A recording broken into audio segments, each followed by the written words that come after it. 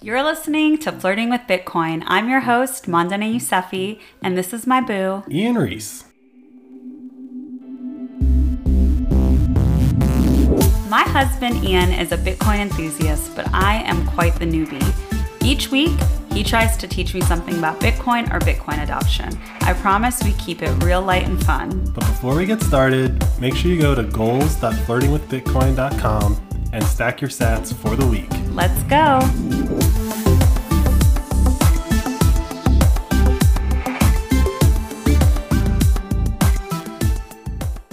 Hey, Ian. Hey, Mandana. Hola. Konnichiwa. Buongiorno. Guten Tag. Howdy. And we actually had some other requests from some other parts of the world. What do you got for me? I got Kia Ora from New Zealand. There was one from South Africa. I believe it was, I'm going to try Goimore or Goimore. I don't. Good morning. And Greets from Germany. Hello to all our listeners. Hello to all our fountainheads. So what time is it, babe? The time is 758-264, and we are 995 blocks since our last recording. And how many acres could I get on sunny Bitcoin Island for $1? In this block, you can get 5,251 acres for $1. Okay, so we're back up to 5,000. There's a lot of financial turmoil going on in the world, and the fact that we're kind of hovering around the 4,000 to 5,000 range is pretty impressive, considering I was looking at Tesla today, and they're down almost 50% for the year. Dang, really? Yeah, I didn't even realize that Tesla was down that much this year. Is anything up? Nothing is up this year. Okay. Except I think Bitcoin. Huh. I think I saw somewhere that like Bitcoin's up like 1% or something, depending on when you're measuring. You bought in? Well, it's like it was the metric was 1 year ago. Okay. So every day 1 year ago has a different starting point. Mm-hmm. But I think I saw like 1% or 2%. You saw what you wanted, baby. It was definitely up. Yeah, I saw a comparison of inflation with different currencies, and the US is one of the higher numbers. Yeah, 40% of all the dollars in the world were printed in the last 3 years. You love that statistic. It's a wild statistic. It is a wild statistic. It's one that's not shared enough. But Ian Reese, he shares it every chance he gets.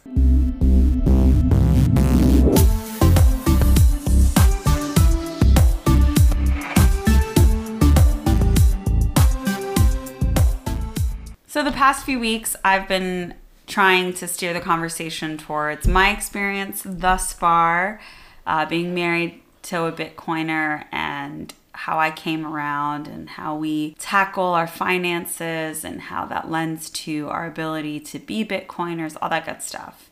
But what's going on in the Bitcoin world? What do I need to know? What's the topic at hand? This week was PayPal. So I don't know if you're aware. I know you're aware, but like... You talked to me about it earlier today. Yeah, but I feel like this would have made it into your news circles even if I hadn't told you about it, because it seems that, you know, they're called the normies, right? Like on Bitcoin Twitter, right? So it seems like the normies are actually also up in arms about what PayPal tried to do. And PayPal has a crypto element to it, right? Like I've seen it within my app. I've never explored it. But they have this whole like crypto button at the bottom of their app right now. Yeah, I actually can't confirm that because I recently deleted my PayPal account. Oh, I might be wrong. They have it on Venmo, but I don't really go into the PayPal app often, but the Venmo app has it. And they're owned by the same company. I also can't confirm Venmo because I also deleted Venmo recently.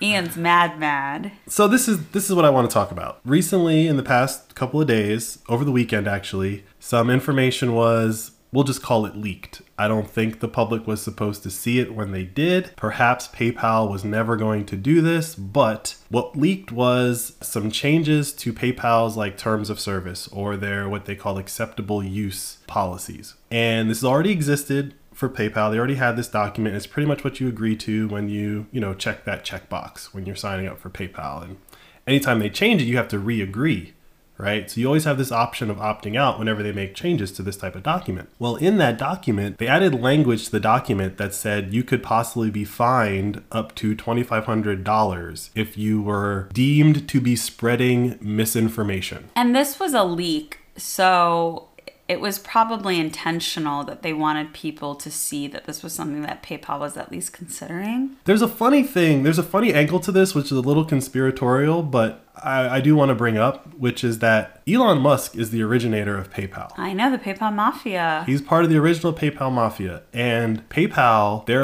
initial, if you go back to the 90s and a lot of their initial marketing, they were calling themselves the money of the internet. That's what PayPal was always projecting themselves as. And to a certain extent, they've accomplished that goal. They did. They made it very commonplace for people to exchange money on the internet with strangers and companies that they're not really familiar with. Exactly. And in order to facilitate that, what PayPal became was, in the Bitcoin world, right, we call this a middleman of trust. If I'm buying something from you on eBay, you don't trust me to give you the money, but you trust PayPal to get it from me. And so what's happened over the years is that PayPal has had they've developed a reputation of, when disputes arise, locking people out of their accounts until a dispute is settled. You can go Google this. This has been going on for years. I've had people that I know that actually have experienced this, where their PayPal account was locked because someone said that they didn't get what they paid for. Because it's PayPal, when you log in, you're asking for permission to your money. That's essentially what you're doing when you log into PayPal.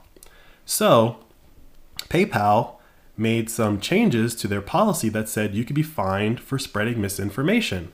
And the normies jumped on the misinformation part. And what spurred this? Was there a story about someone on PayPal that was doing something? Where did this come from? That is unclear.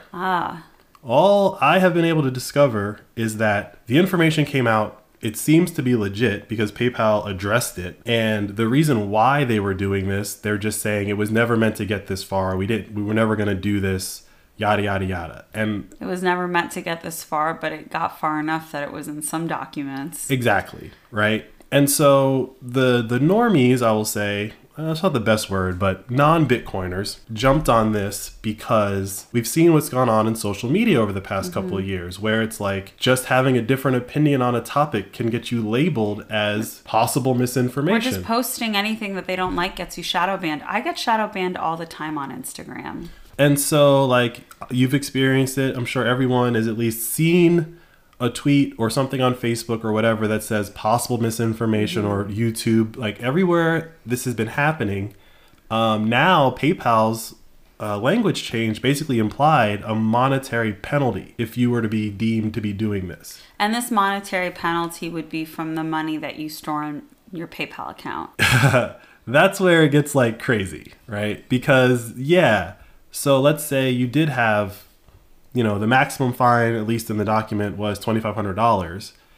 Let's say you did have $2,500. They would just, I guess, deduct that from your account. This is already a policy that's in place where they'll fine you for stuff, but it's never been under the spreading misinformation banner, right? So pornography or child pornography, right? They had mechanisms in place, which is what you're agreeing to. You agree not to do these things and we won't fine you. They just added misinformation to that.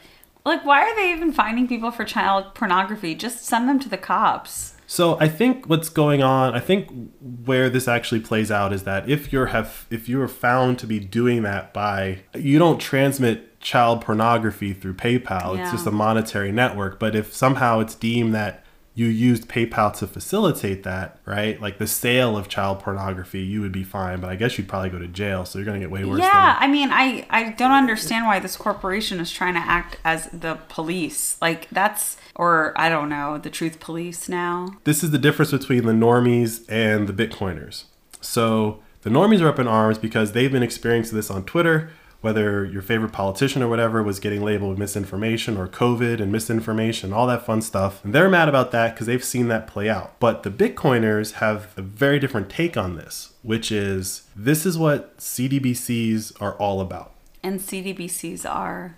Central bank digital currencies. When Bitcoin became a thing that you couldn't really say wasn't a thing anymore, Bitcoin was laughed at for a while. These crazy people are just trading their money in for beans, right? Magical beans, basically. And then somewhere in there, when it didn't crash to zero, the third or fourth time, who knows, right? It became maybe not Bitcoin. There needs to be some rules and regulations around this idea. Maybe the United States could create their own centralized internet money. Exactly. Yep. Which the Treasury earlier this year said that they were exploring. Exactly. The US Treasury, I think other countries are doing this as well. The first country to do this was China. We've all heard, or at least I know you've heard because I've talked about it, the digital yuan, right?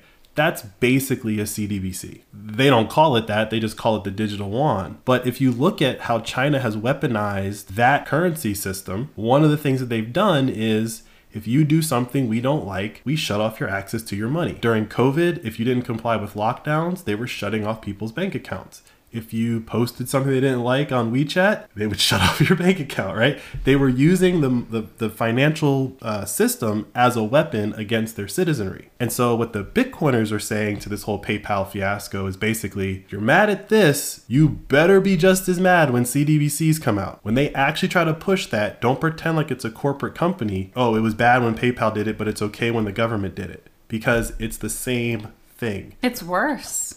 It's worse because technically with a private entity, you can choose not to use it. Right, you can opt out of it. I deleted my PayPal account. I deleted my Venmo account, right? I can't delete my, checking account. You'd have to have a checking account somewhere to pay the mortgage. I can't pay the mortgage with Bitcoin yet.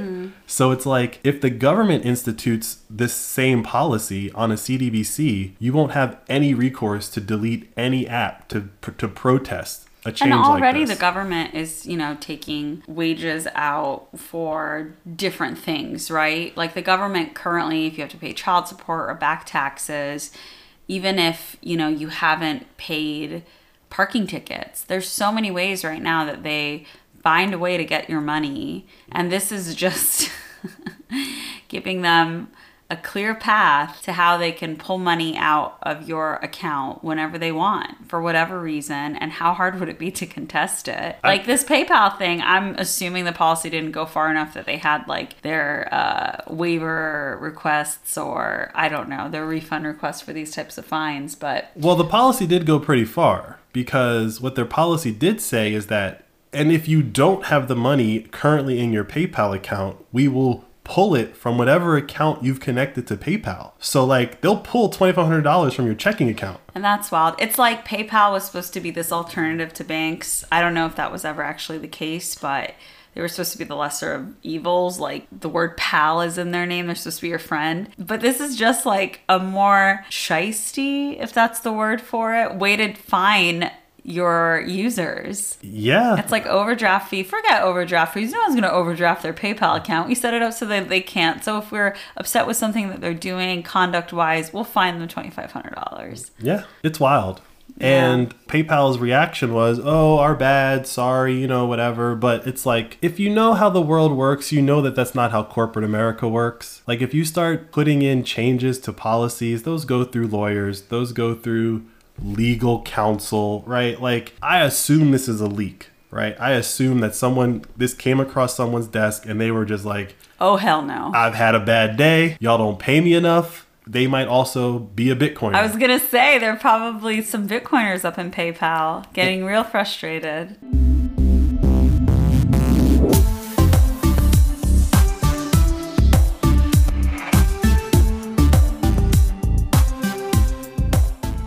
The Bitcoiners for the past couple of years, specifically in the last year and a half, have been saying that financial repression is coming. As this economy starts to unravel, everyone is going to start putting in the craziest rules and regulations in place to do one of two things: either keep the population in check and under control, and or prevent capital flight.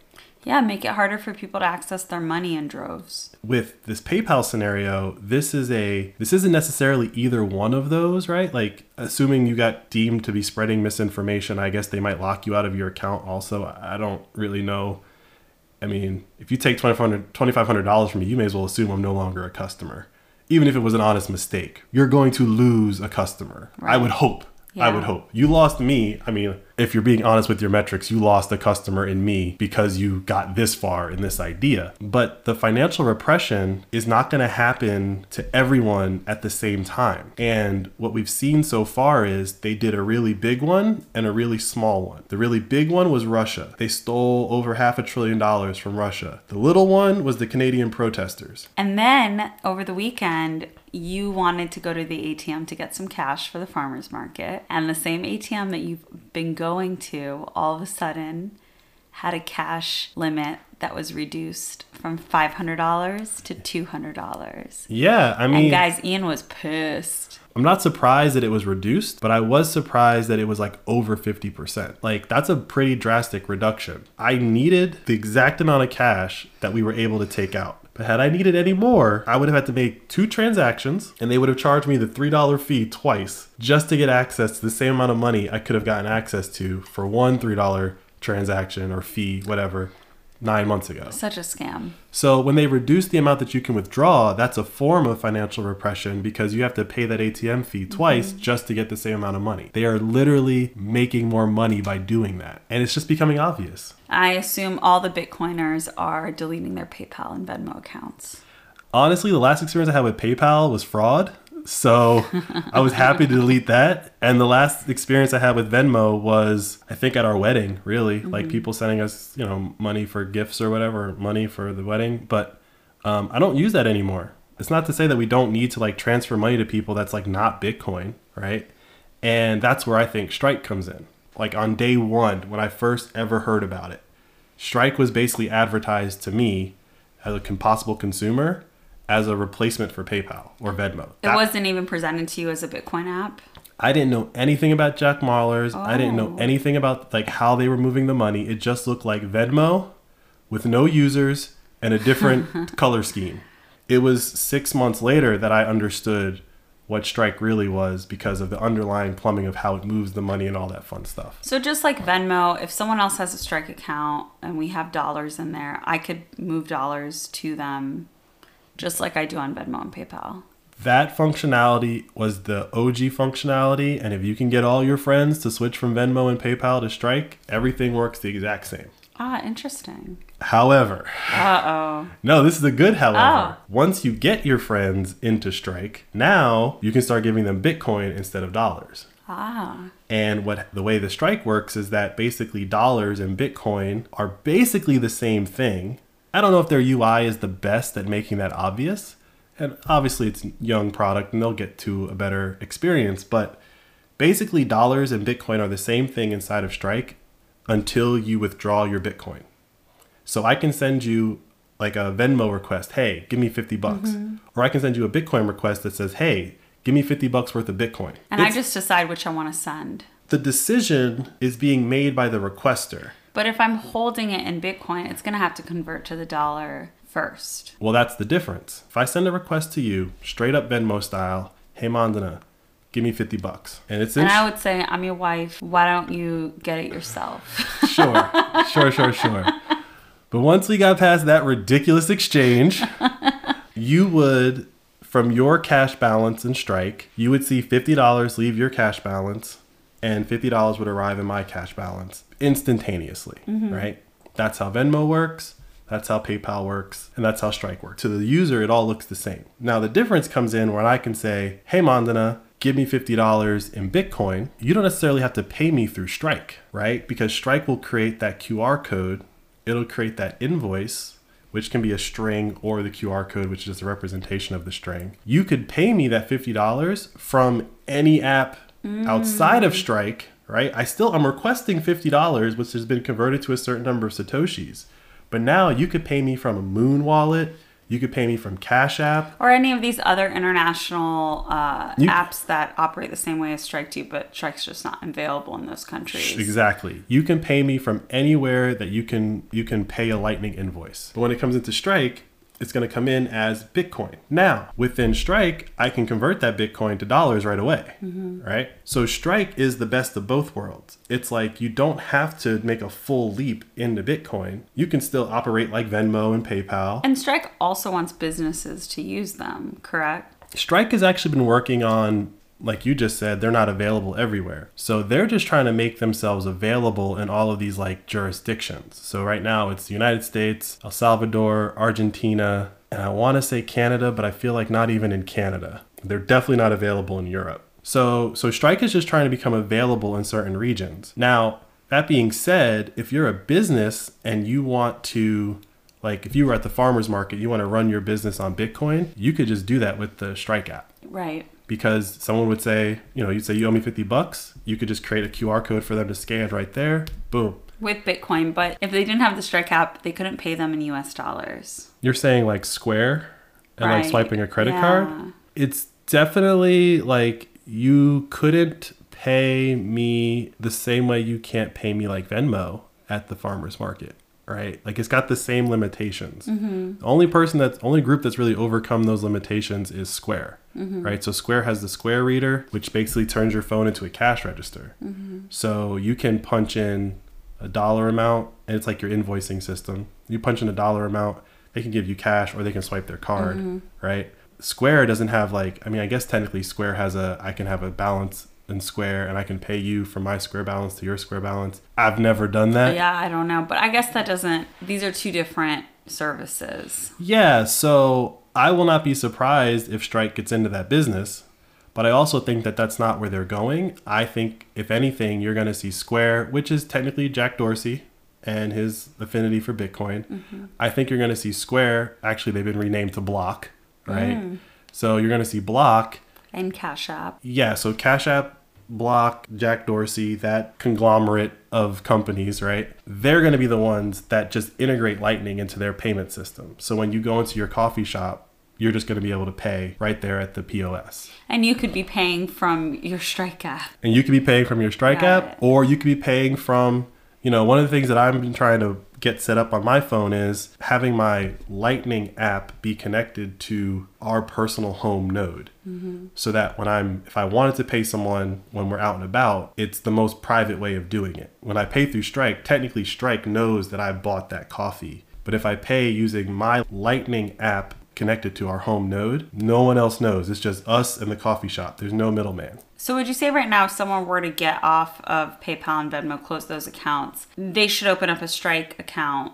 If you haven't already started a Strike account, like definitely use our referral code. You get like $5 or $10 in US dollars to get the party started in that app. But shouldn't you also have a Cash App account? Because I feel like in terms of adoption, like if you are going out to dinner with someone, they pay for the bill, you got to pay them back. Like they're not going to have the Strike app and they're not going to download it right then. But I feel like enough people have the Cash App that you could do that. And isn't Cash App, Jack Dorsey, a company that's probably leaning more towards the ethos of Bitcoin and all that good stuff? Yes. As far as ubiquity goes, I would say PayPal, Venmo, Cash App. Those are the ubiquitous ones. Especially when you're talking about like as a social graph of people, like my friends have it, friends of friends have it. So like if you're at dinner with strangers, everyone still has the same app. Probably more likely to be Cash App than Strike, right? So 100% Cash App is a good alternative also. The reason why I always advocate for Strike is more about like the underlying technology and like how Strike was built from the ground up completely on top of Bitcoin. Cash App has integrated some Bitcoin features. And so it's definitely more of a bridge app, right? Because it's got all of the old banking rails and stuff that everyone's used to with a little bit of Lightning and a little bit of Bitcoin. Yeah, but I think like it's important for us to use those bridge apps, as you're calling it, if we want to move along people to Bitcoin adoption. I just think it's really hard to get someone to download the Strike app if they're not buying Bitcoin in Strike. I think that's reaching, and I think it's a kind of radical statement to say delete your Venmo and PayPal, because unless someone's paying attention to this, they're going to be like, it is what it is. Well, I'm not going to say anything bad on social media. They're not going to delete my stuff. They're not going to find me. Like, I think just saying, hey, from now on, I'm using Cash App. Send me money just on there. Like, I encourage you to just use Cash App. It's a better company. I think that's an easier way to push people to eventual Bitcoin adoption. I 100% agree with that. And the beauty of that is if everyone else has Cash App and you want to split that check at dinner or whatever, cool. You can generate an invoice for Lightning. in Cash App. I can still pay you with Strike. Right. Right? So like, I don't have to change my behavior, but if you have Cash App, we can still figure this out. That's only if they want Bitcoin, though. You can't generate an invoice for US dollars, can you, in Cash App? Yeah, so like, that's my point, right? Is in order to encourage adoption, obviously I would have Cash App also, right? But in that scenario, I would not immediately say I have Cash App. I would say, hey, hey, like, are you willing to try this out real quick? 50 bucks? Yeah. I'll send you 50 bucks of Bitcoin right now. Let me show you how to do it in Cash App, Yeah. right?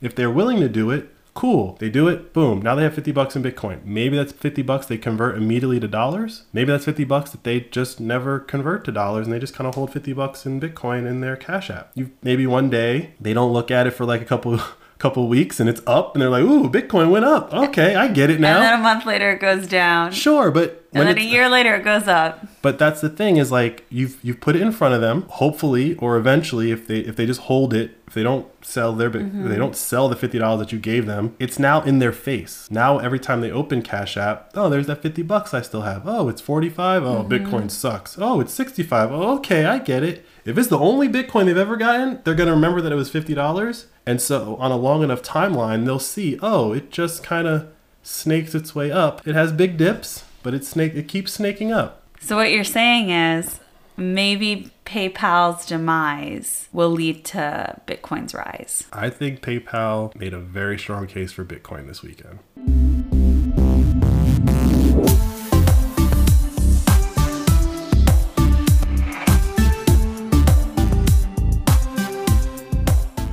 They can't catch you slipping, babe. Who, me? I mean, PayPal. All of these companies right now, it's because there's an alternative. Until now, it was always like, well, what are you going to do? And now it's like, I'm going to delete my account and I'm going to use Strike, bitch.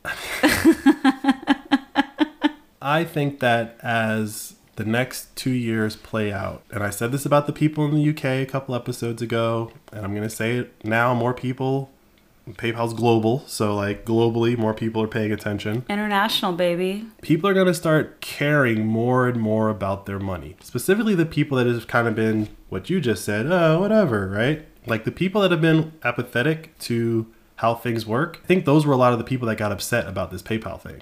You know, it's interesting. I'm thinking like, all right, after this episode, I'm going to reach out to my friends and I'm going to be like, guys, you really should get on the Strike app. You really shouldn't be using PayPal and Venmo anymore. Like, they can't be trusted. They kind of showed their hand with this leak. And I'm thinking about, I don't know how many years ago I was telling people, get the Signal app. Stop using WhatsApp. Don't use these other things. Get the Signal app. Don't text me that stuff on anything with the Signal app, whatever that stuff is. You guys can use your imagination. And no one listened to me. And then something happened last year. I don't even remember what it was, but everyone got on the Signal app. Do you remember what it was? I do not, because most of the people that I interact with were already on Signal because I just refuse to interact with them on anything else. I know. I'm one of them. But, I only have a fraction of the circle that you have, so it's a lot easier to... I'm a social butterfly. To bring your group with you. I don't remember what caused anyone to like switch over, as you're saying, like all of a sudden everyone had it. It might have been one event. It might have been little individual events. We don't know. But that's basically how Bitcoin's going to work, right? Mm-hmm. Like you don't know what's going to get it to finally click for them. It might be some John Oliver special. Mm-hmm. It might be, we don't know what it'll be. Or they're trying to do something shady and suddenly they're like, I don't want this to come up on my ads. Sure, right? I think most people listening to us probably already have Bitcoin, but for the friends that I know listen who don't have it but listen, thank you for listening. We love you. If you felt the need to switch from WhatsApp to Signal or from SMS to Signal, if you felt the need to do that, I promise you the need to switch from PayPal and Venmo and basically the banking system to Bitcoin is like 1,000 times stronger, because whatever you're trying to hide in your text messages, hide is a relative term. You just want some privacy, right? You wanted communication privacy.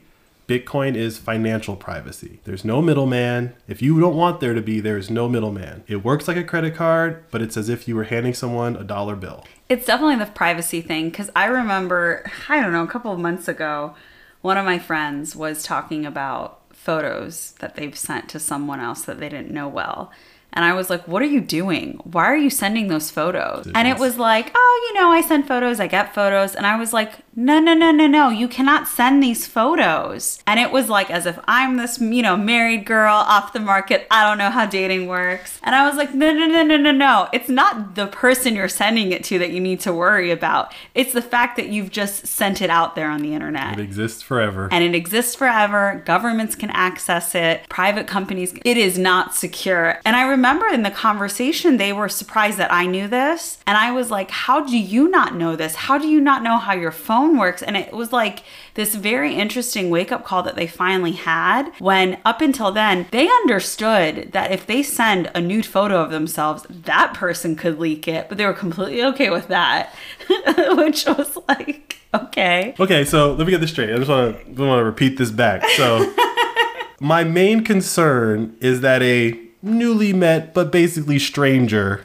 might leak this photo. That was one of my concerns, but also their concern was not that, well, once they leak that photo, someone else might have it, and then they have broader dissemination capabilities. Like they didn't think about the next step. People just aren't very concerned about their privacy when it gets in the way of their fun. I think that's what it is, but I think there's always this aha moment where it's like, no, this isn't okay. And like I said, like if you felt the need to switch the signal, if you want to send naked pictures or whatever, or whatever pictures you want to send. Do not signal. No. Like what I'm getting at is like, if you want to send personal private pictures between you and another person, like I don't care if you do that. I do. Don't do it. If they need that from you, they're not the one. This is a relationship show now? Yes. You don't need that. You should be with someone who knows better, who would not put you in that position of vulnerability. Straight up. Great point. Now, take that same logic to Bitcoin. That's my exact point. Like when you're interacting with someone and they're like, no, send it to me on PayPal. No, send it to me on Venmo. You should have the same reaction as if they're trying to ask you for a nude photo over SMS. Because that's my point. Like that's where we're getting to. That's the mindset. That's where we're getting to. And I would just argue that the Bitcoiners are there and the OG Bitcoiners have been there for a very long time. And just like everyone's catching up on this like text messaging privacy thing, they're going to catch up on the financial privacy thing, because as PayPal proved this weekend, they can just like modify a document and all of a sudden start yanking money from me. Like, oh, and by the way, why do you have the ability to do that? Because the technology allows it.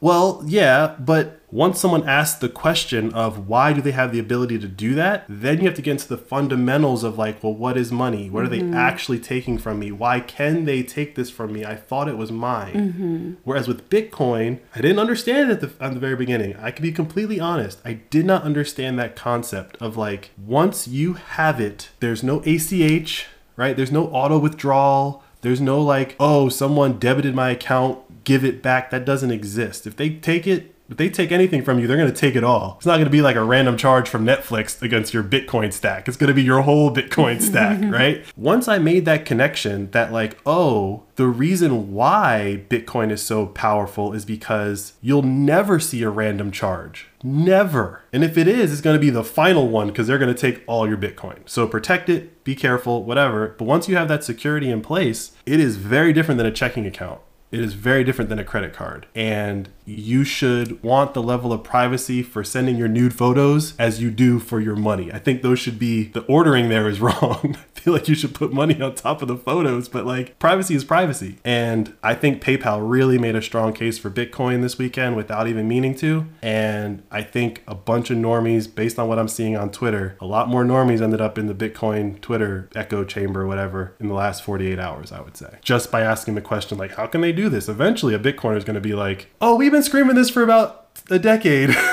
So hope you had some good takeaways from today's episode. PayPal, Venmo bad, Strike and Cash App good.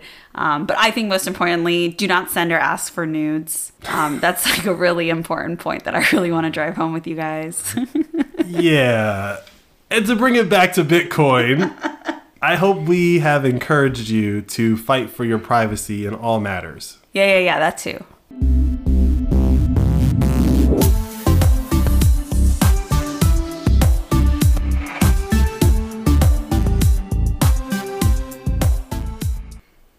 It's time for shout outs. If you're listening on a platform other than Fountain and want to support the show, go to flirtingwithbitcoin.com/support and check out all the other ways to show us love. First up, our most streamed listener, hello there. Our most boosted listener, Hunter's F770. The biggest single boost was from Joey DD. Now our top 10 boosters this past week, Iray, Southside, Zordon, Y. Percopelli, Saints and Sats, Gambler 247, Yellow Flash 21, Army Guy 6902, Daniel Cook, and Alex Perez X. Catch you guys next time. Thanks for listening.